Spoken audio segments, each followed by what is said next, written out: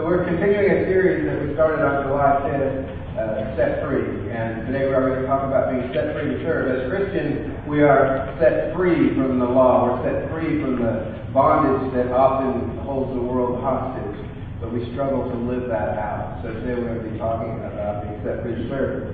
Our primary passage is Galatians 5, verse 1, and then 13 through 18. Today we're going to also look at Luke 22, 24 through 27. Galatians chapter 5. It is for freedom that Christ has set us free. Stand firm then, and do not let yourselves be burdened again by a yoke of slavery.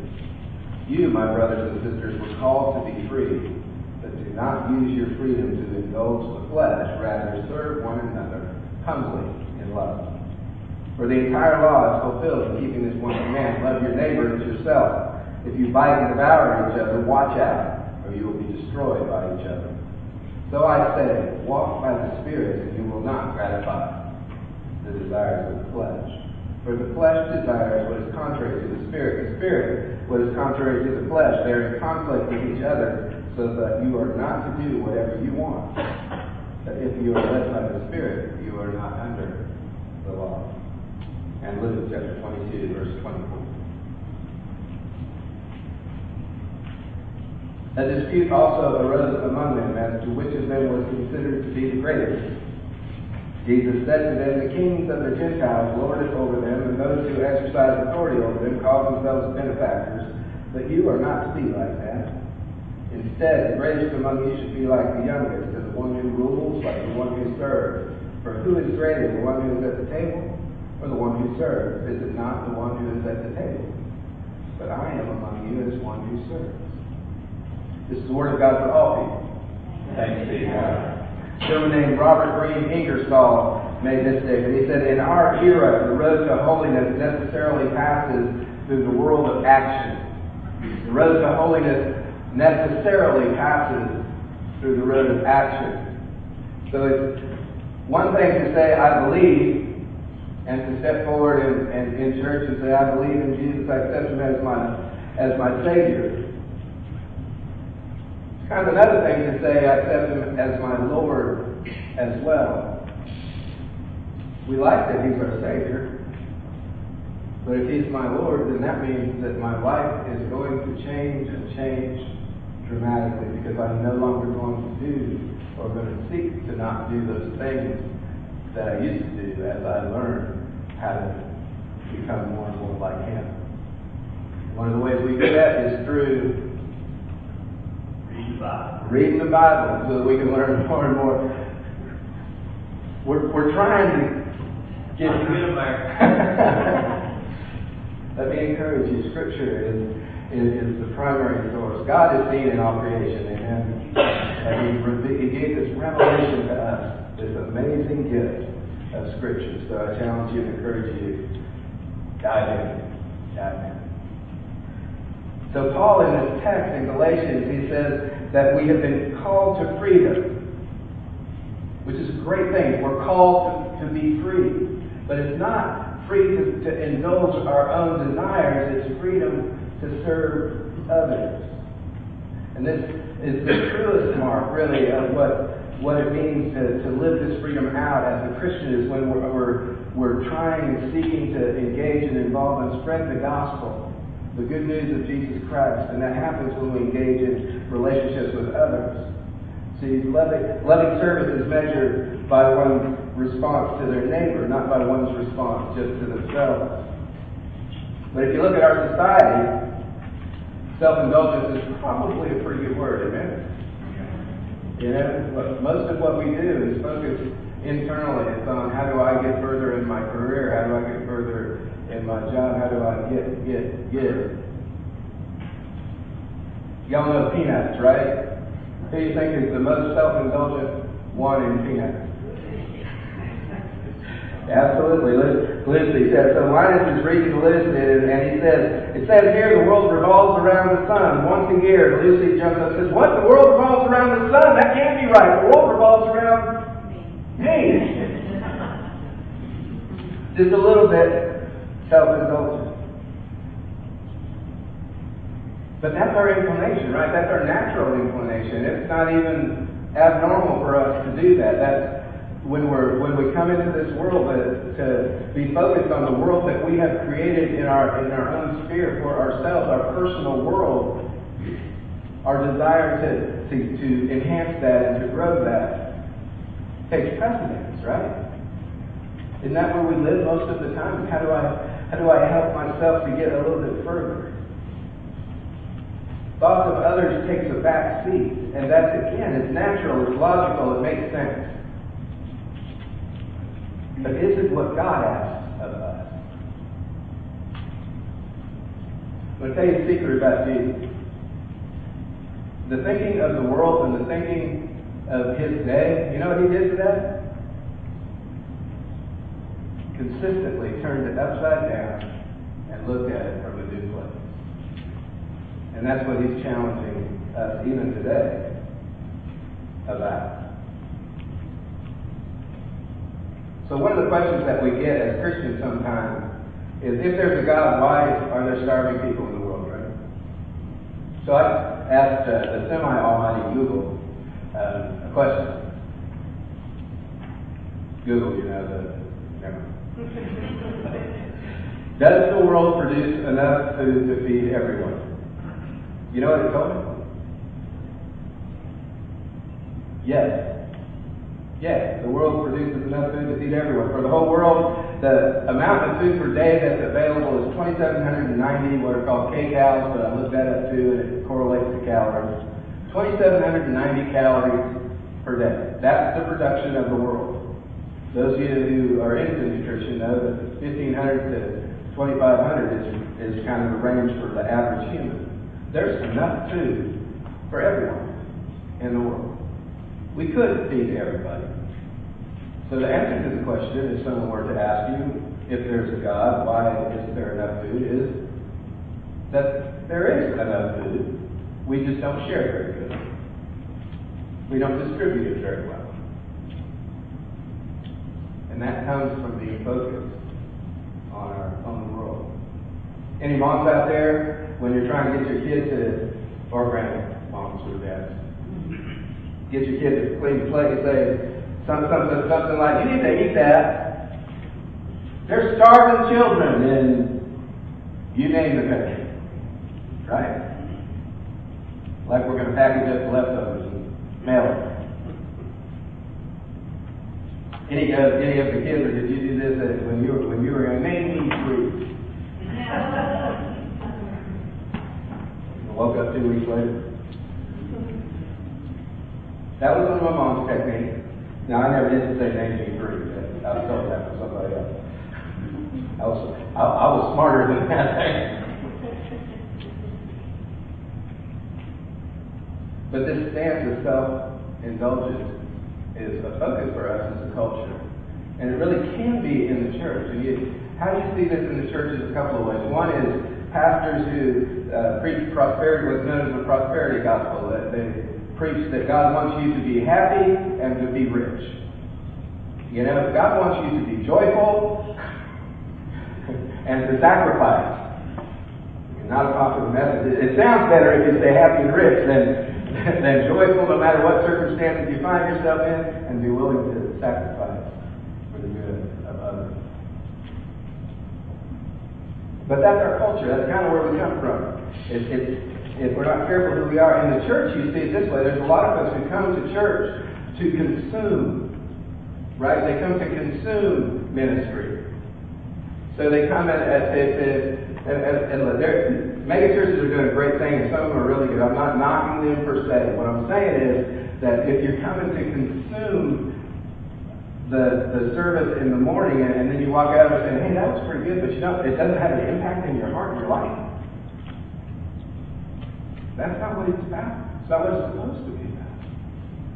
And that's not even about the stuff that's going on stage as much as it is about us. But a friend of mine said, if you treat people like consumers, why are you surprised when they become consumers in church? We need to be engaged and involved in the lives of one another. Not just here to consume. Are we here to grow? And yes. To be equipped, to be sent, to follow the words of Christ. Jesus knew. This wasn't a surprise to him that we would be focused on ourselves primarily. He knew that about us. And that's probably why he challenged us. In this passage in particular, he reminded the disciples who were caught up in another discussion about who's the greatest, right? Who's the greatest? I'm the greatest. No, you're not. I'm the greatest. I want to sit on the right. No, you can't sit on the right. This was a common conversation, apparently, among them. They wanted to know where they ranked, And then Jesus points out, he says, okay, so the king sit at the table, right? And that's the position of honor, right? And they said, yes. If you answer that honestly, it'd be, yes, that's true. And then he does this crazy Jesus thing, right? He says, well, I'm among you as one who serves. I almost wonder if so what you going to do about that? You want to be at the table, right? Well, that's not what I'm doing. This week I read a story about a pastor who was called to give an indication at the Salvation Army headquarters in Chicago. So Mary, if you got it wrong, you can help me. He was to give an indication. One of the people in his church was to be a warden. He says this. He says the guest speaker was the general of the Salvation Army. When he got up to make his remarks, he began by telling the audience that he loved being the main speaker because it gave him an opportunity to explain his uniform in detail. He then smiled and said, there's just two things really that I want to tell you about on my uniform. See these two brass buttons on my lapel that say S and S. And as he put his thumb under the right lapel, he said, this S stands for saved. It reminds me that I've been saved by Jesus Christ. Then he put his thumb under the lapel on the left, and he said, this S stands for serve. It lets the world know that I've been saved for one purpose and one purpose only, and that is to serve. Saved to save, or saved to serve. Amen? And then he said this. Quite frankly, folks, I grow very weary of some of my Christian brothers and sisters who are always talking about the brass button on the right, but don't seem to have a clue with the brass button on the left. And that's a powerful reminder to us that being set free by Christ is being set free so that we can serve the needs of humanity, of our community, of our church, of our world. I love that. Saved to save, saved to serve. To reach out to the least, the lost, the lonely, the orphan, the widow, the prisoner. Making a difference in lives. As usual with Christ, it's to move that internal normal focus, our normal, what we're used to when we grew up with that focus on self and go, okay, hang on, let me get you moving and looking a little bit outward. Look at other people in your church. Look at other people in your community. Look at other places in your state. What about your world? And it can happen any time in our lives if your heart is open to the possibility of Christ's living. I read about Sister Emmanuel as well this week. There's in Cairo, she went to a place in the dump where there were folks called Zabaline, and they lived in the dump. And what they would do is they would gather garbage, really, bottles and tin and stuff that other people threw away. And they would try to, out of that, would try to gather enough stuff that they could make a living. And they also lived in the dump. So they lived in the refuse place, and their kids would live there as well. And rats, ticks, fleas, all that stuff is there. 40% of their children died before the age of 1 from dysentery or tetanus or measles or some other disease.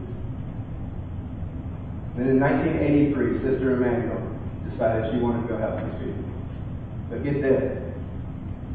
She was 63 years old when she went to her superiors and said, hey, I want to go to the dump in Cairo and help these families. And they said, okay, and let her go. So she showed up, and her salary was like $6. It came out to $6 a month. which wasn't enough. So then she decided to do something about that. This is what she said. She said, I went to Washington, to Canada, to London, to Paris, to Belgium. I don't want charity. I want justice. You can't have a luxurious life when all over the world children are dying. In Geneva one time I tell them, if you will not give me the money, I will make whole of it. Make it a difference. She raised over $1 million. Built a facility that had a kindergarten with room for 200. A dispensary, a dentistry clinic, a vocational center where people can learn how to get a job, 2 soccer fields. And that's an amazing story, right? But it's in Cairo. It's way over there. So let me tell you about a friend of mine. After a trip to Chinandega, you've heard me talk about Nicaragua. Well, I got to meet John Bland in Nicaragua. And he went on a trip in 1997. He was a youth leader at his church, is what he was doing. So John went down there in 1997, and he helped there, and he was touched, and he came back and he said, hey, I really want to do something. And he had some folks come alongside. His youth group started fundraising. They raised money to go back and make a difference. And so they were going to go back and build, I think it was a medical facility. But in 1998, Hurricane Mitch hit. And there's a volcano, the Las Casitas volcano there, and a mudslide killed over 3,000 people and wiped out villages. And they too ended up living in the zone. When they went back in 1999, they did build a building. But his heart was moved in such a way that when he came back the next time, when he came back home, he began a group called Amigos for Christ. And Amigos for Christ is now, out of his church, is now an interdenominational agency that has provided millions of dollars of support to the people in Nicaragua and other places like that. And why that's important is John Bland. See, it's easy to put these people on the pedestal. The problem with that for me is I know John Bland. And John is, you might say, salty. He doesn't always say the right thing. If you're looking for a saint, it ain't John Bland. But you know what he's doing? He's showing Christ in a place that was dark. Because God moved in his heart. And something happened. So do you have to go on an international trip? No. Nurture committee guys, will you raise your hand? If you don't mind. I know Linda, will you raise your hand? Nurture committee?